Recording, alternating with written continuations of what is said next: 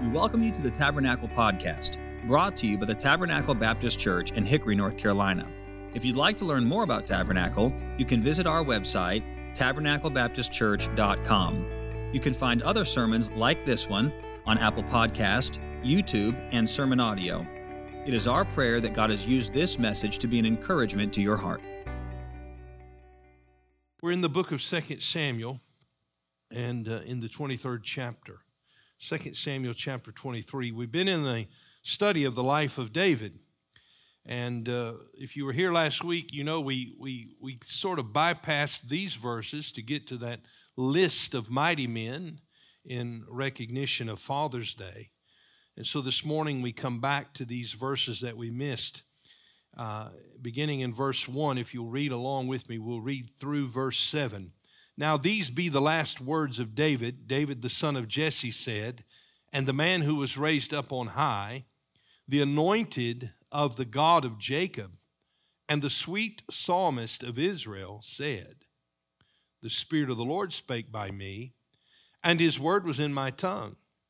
The God of Israel said, the rock of Israel spake to me, he that ruleth over men must be just, ruling in the fear of God.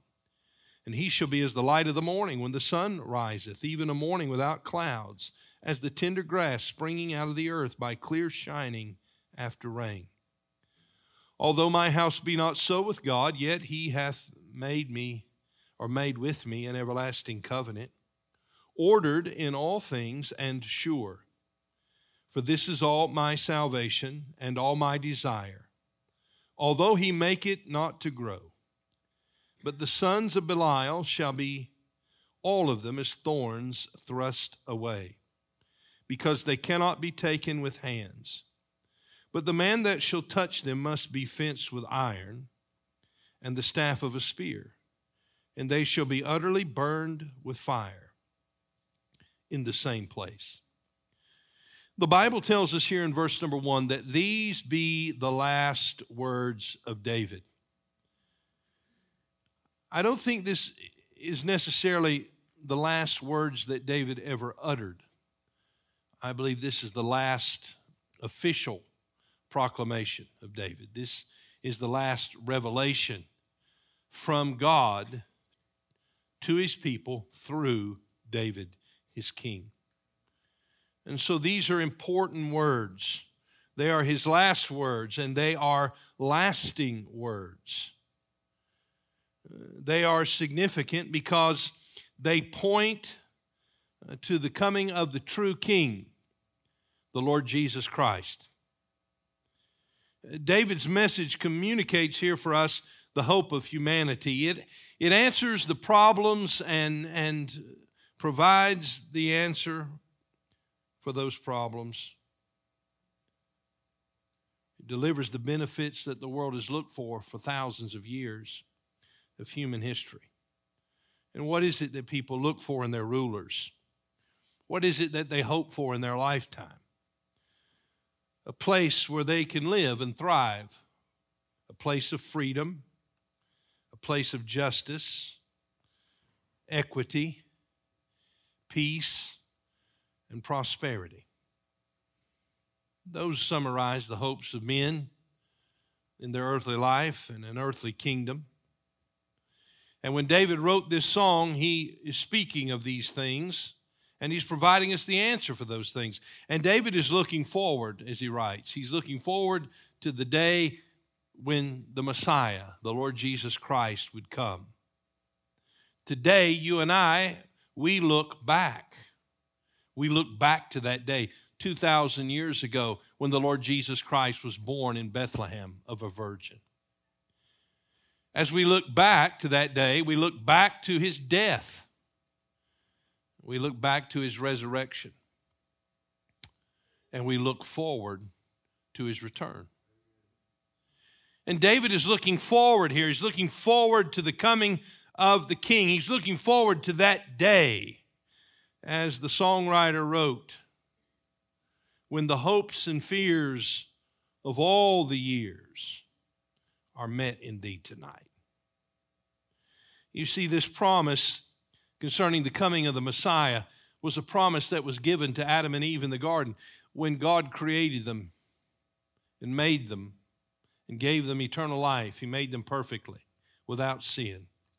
But they chose to rebel against him, and the consequences of their sin began to become evident immediately. And God gave the promise in that awful moment that he would send of the seed of the woman a redeemer who would crush the head of the serpent. In Genesis chapter 12, God communicates that promise yet again and reveals that that promised one will come through the seed of Abraham. As we come to the close of the book of Genesis, we read that as Jacob blesses his sons, he reveals again that that promise will come through the tribe of Judah, a descendant of Judah, of the seed of Abraham. In 2 Samuel chapter number 7, we find that God has revealed that that promise will also come through the seed of David. One of David's descendants will sit upon the throne, and he will rule and reign forever. And just as we noted in Hebrews chapter 11, speaking of Abraham and Isaac and Jacob and even Joseph, the Bible said these all died in faith. They had not received the promises, but they believed them. They were persuaded of them, and they embraced them, and they died speaking of these promises. Here we find David in his dying words, in his last message to the people of Israel, as given to him from God. David dies in faith, believing the covenant promise that God had made, that he was going to send his son who would rule and reign over this earth, who would establish his kingdom forever. And so David is pointing beyond the hopelessness and despair of this life to the hope of an eternity with God. Notice, if you would please, here in these verses, in verse number 1, he says, "Now these be the last words of David. David, the son of Jesse, said." David begins by mentioning his humble beginnings, the shepherd boy, the son of Jesse. He said, "And the man who was raised up on high, the man who would become king." And how did he become king? Because God chose him. Look again as we follow along in verse 1. "The anointed of the God of Jacob." God anointed him as king. He sent Samuel to anoint him. "And the sweet psalmist of Israel said, the Spirit of the Lord spake by me." You see, these aren't simply David's last words. These are God's words through David one final time. This is the inspired book of the Bible. Would you turn with me, please, to the book of 2 Timothy chapter number 3. 2 Timothy chapter number 3. David is giving us the importance and significance of his words by saying to us that this word is not simply his word, that these words are God's words, that the Spirit of the Lord spake by him. Paul echoes that for us in 2 Timothy chapter 3 and verse 16. I think it's important for us to note this morning. 2 Timothy chapter 3 and verse 16. All Scripture, that is the Bible that you hold in your hand. All Scripture is given by inspiration of God. The word inspiration means to be breathed. It literally is the breath of God given to us through the Spirit of God. God has inspired his word. He inspired human penmen as he inspired David to record what we read in verses 1 through 7, these final words. As he inspired David to write what we read in the Psalms and in other places throughout Scripture. These are the words of God given through a human instrument. Inspired words. And they are profitable, the Bible says in verse 16, for doctrine, for reproof, for correction, for instruction in righteousness, that the man of God may be perfect or complete, thoroughly furnished unto all good works. You see, these words that David is giving to us in verses 1 through 7, they are the words of God. He says, the Spirit of the Lord spake by me, again in verse 2, and his word was in my tongue. The God of Israel said, the rock of Israel spake to me. My foundation, he said, my rock, the one who has upheld me, has spoken. And what does he speak about? He speaks about his kingdom. Not the kingdom of David, because we find David here an old man who is frail, who has faltered in his life. All the promise of that young man who slew the giant, who played his harp for Saul, all the promise of it, all the hopes of it. And there were many good days, but those good days gave way to the bad. David's sin with Bathsheba. And then David's attempt to cover up his sin.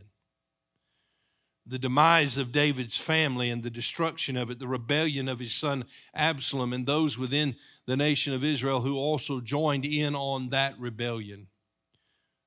The lives that were lost, the pain that was suffered, the deaths that were experienced. And at the end of his life, David says, look, I wasn't the answer, but God's Son will be the answer. We live in a time where our nation has not seemingly been this divided, at least within our lifetime. We live in a time where it seems as if we have a vacancy of leadership. The political season is getting ready to be in full swing. We'll have people who will be running for office and making promises and telling us that they can bring us peace and equity and justice and prosperity. But if life has taught us, if life has taught us anything, it is revealed to us that the answer is not found in a political candidate or a political party. The answer can only be found in Jesus. And that's where David is pointing us. And as he points us to the coming of the king and his rule and his dominion, I want you to note three things this morning. I hope you'll write them down. The first of all is the administration of the king. What kind of king do men need, and what kind of king will he be? Well, look, if you would please, in verse 3. The latter half of the third verse begins with this statement: he that ruleth over men must be just, ruling in the fear of God. Now, I think there's some things for us to consider here. First of all, men need a ruler. Why do men need a ruler? Because men are wicked. Men are sinful. Men are abusive. Men are oppressive. Men are greedy. Men are liars and deceivers, for all have sinned and come short of the glory of God. The word for men here is the word Adam. And as we've been learning in 1 Corinthians chapter 15, in Adam all die. You see, those who have a natural birth, born as the descendants of Adam, are born in sin. For all have sinned and come short of the glory of God. And as sinners, we are dying men. And we are men who are in darkness. And so we live in a dark society. And men need a ruler, someone to teach them the right way, someone to hold them accountable. And notice the Bible says, he that ruleth over men must be just. You see, there are requirements that God has given for rulers. First of all, that they be just, that they be righteous. The problem is there's none righteous, no, not one. For all have sinned and come short of the glory of God. But we understand that we are made righteous through faith in Christ. It is his righteousness that is imputed to our account. The moment that we receive Him as Savior, the moment that we trust Him, the moment that we confess our sin, we are forgiven of our sin. And His right, the trespasses and the iniquities, the evil thoughts and the evil deeds, the deceptions, the lies, all of it that we have committed against God, God in the person of His Son made the payment for our sin. And when we receive Him as Savior, all those sins are blotted out. The red blood of Christ has made us clean, and His righteous record is then ours. But if we're going to have the right kind of ruler, He must be just, but there's only one just one, and that's Jesus. We're getting ready, as I mentioned, to enter into this political season. There'll be many candidates making a lot of promises and telling us about what they plan to do and how they plan to bring a equitable and just society. You'll be amazed, though, to see that many of them would not even openly avow to be a Christian. In fact, I only know of one who has made such a statement. There may be more that professes Christ as Savior and seems to live a life that supports it. But God said, if you're going to have rulers on the earth, they must be just. Our vice president stood in Charlotte, North Carolina yesterday to bemoan the fact that abortion laws have been restricted in the state of North Carolina. To tell us that if you want a child to have a chance to survive in the womb and be born, you are oppressing women. There's a need for righteousness, isn't there? A need for righteousness. That's just one example of many. By the way, it's not exclusive to any party. We've been lied to by both. Our hope is not in either. Our hope is only in Jesus.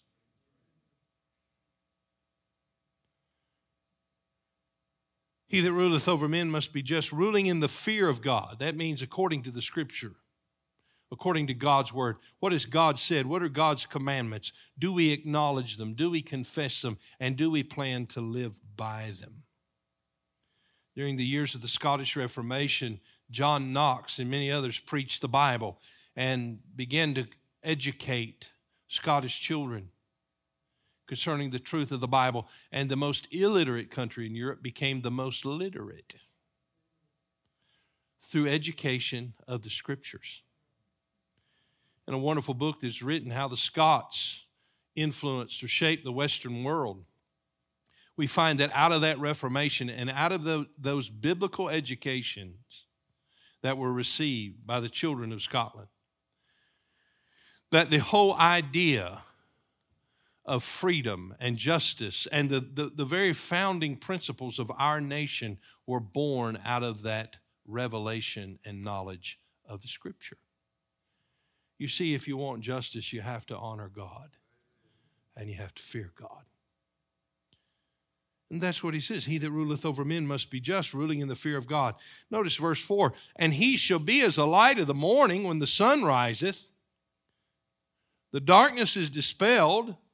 The cold air is warmed. The dark night gives way to light. There's the hope of a new day. And when Jesus comes, the darkness will be dispelled. Even a morning without clouds is the tender grass springing out of the earth by clear shining after rain. The barren spots, the desert places will give way to life. The tender grass will shoot forth. The green of life, the green of spring will appear when you have the right ruler. In other words, there'll be flourishing. There'll be prosperity. There'll be life. There'll be joy. This is the administration of the King. And outside of him, it will not be experienced. And so, as David looks to the coming of the King, he tells us of his administration. He will be righteous. He will rule in the fear of God. It will be a time of refreshing and life. Well, secondly, we see the salvation of the sinner. Look in verse 5. Although my house be not so with God, David's house, his sons, his children, they didn't live up to this. Yet he, speaking of God, hath made with me an everlasting covenant, ordered in all things and sure. For this is all my salvation and all my desire, although he make it not to grow. He said, despite my failures and my inabilities, God has made a covenant with me, and he is my salvation. He is my desire. By the way, despite my failures and my inabilities, I enjoy the covenant that God has made with me. And if you know him this morning as your Savior, despite your inabilities and despite your failures, you are a beneficiary of a covenant that the Lord Jesus Christ has made with you. It is a covenant. The Bible speaks of in Hebrews 13:22 or 13:20, it is a covenant that is made sure by the blood of Christ. The blood of Christ that was shed for me. You see, this king came to save sinners. He came to those who were in rebellion against him. He came to them in love and extended them the terms of peace that if they would trust in him, he would forgive them and reconcile them to himself. He took on the enemy. He took on the enemy of sin. He, the Bible said, was made sin for us. He who knew no sin was made to be sin for us. He, in the Garden of Gethsemane, drank the cup of our sin. The Lord laid upon him the iniquity of us all. So all of my sin, all of my failures was laid upon the Lord Jesus Christ. When he died on the cross, he died in my place. He died under the condemnation that I had upon me. The wrath of God was poured out upon him. He took on the enemy of sin.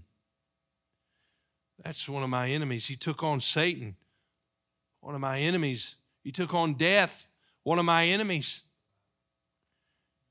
And he suffered and shed his blood in the battle and in the conflict against my enemies. He gave up the ghost. He was placed in a tomb, and it looked as if he had been defeated. But on the third day, he came out of that tomb victorious. He had conquered my enemies. He had gone to battle for me. And he went to battle for you.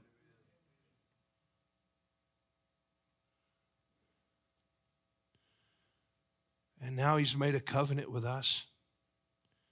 It's an everlasting covenant. It's ordered in all things. God's taking care of everything.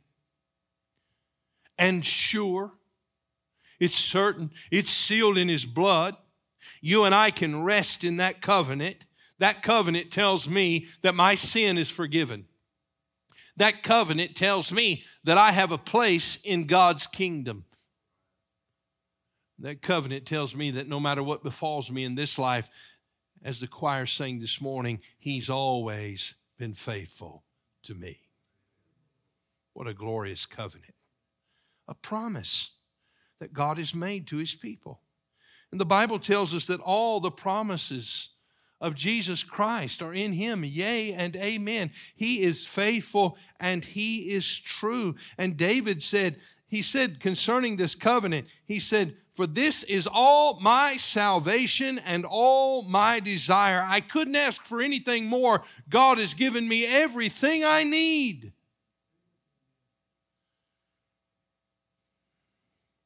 Haggai prophesied in Haggai 2 and verse 7. And he said, I will shake, speaking, this is the Lord speaking through Haggai, and I will shake all nations. And the desire of all nations shall come. Who is that desire of all nations? It's Jesus. He's the desire of all nations. And David said, wait a minute, I have failed. My kingdom has faltered. And Solomon's kingdom is going to falter. And his children after that, they're going to falter. But there's coming one who will not fail, who will not falter. He is the desire of every nation. salvation of the sinner. But then lastly, we see the destruction of the wicked. Notice in verse 6, but the sons of Belial. That literally means the worthless ones. What makes them worthless? Their rebellion against God, their hatred, their enmity toward God. Now remember, all are sinners.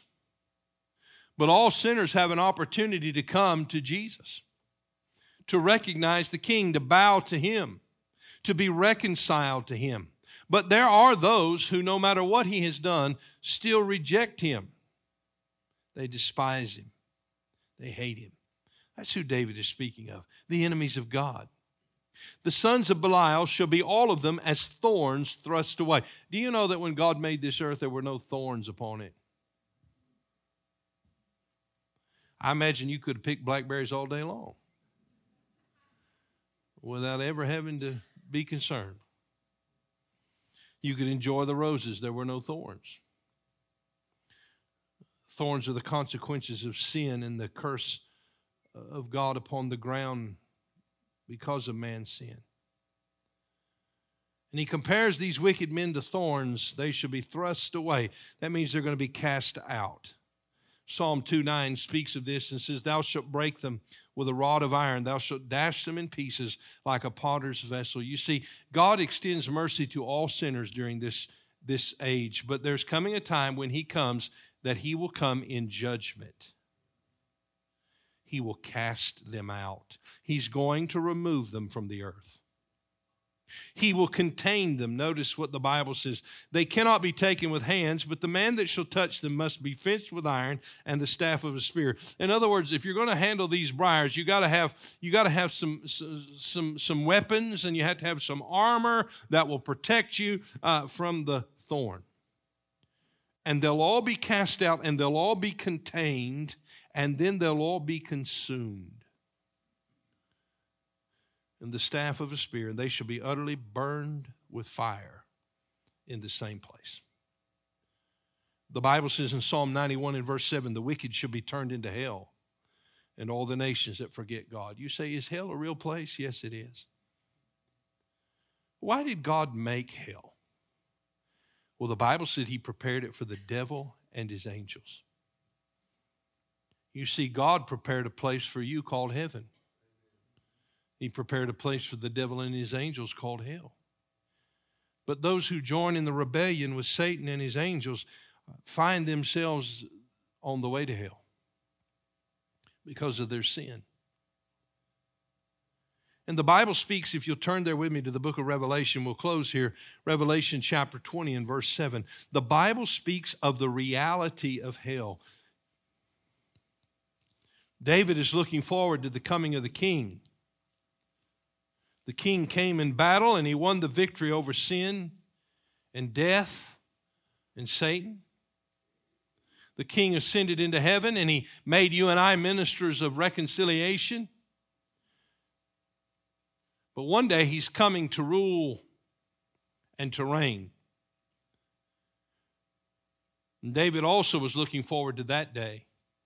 And that day is spoken of here in Revelation chapter 20. And verse number 7.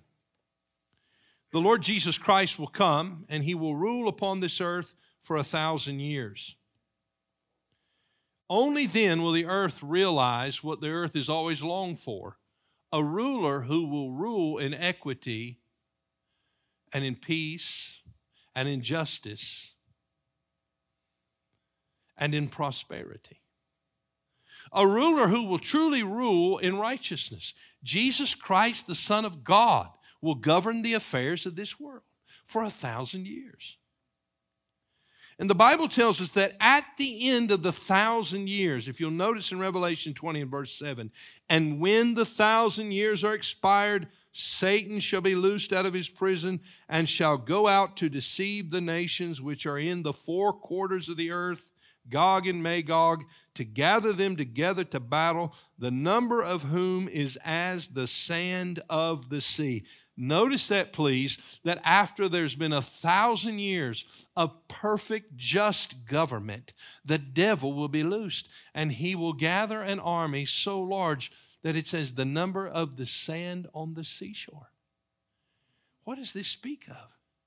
It speaks of the glory of God, and it speaks of the depravity and wickedness of man. You see, we hear all kinds of arguments today against the existence of God. If God were just, why does he allow people to suffer? If God were just, why does he allow war? If God were just, why does he allow the oppressors? And what God is doing throughout the dispensations of time is he is revealing his glory. He is revealing the depravity and wickedness of the human heart.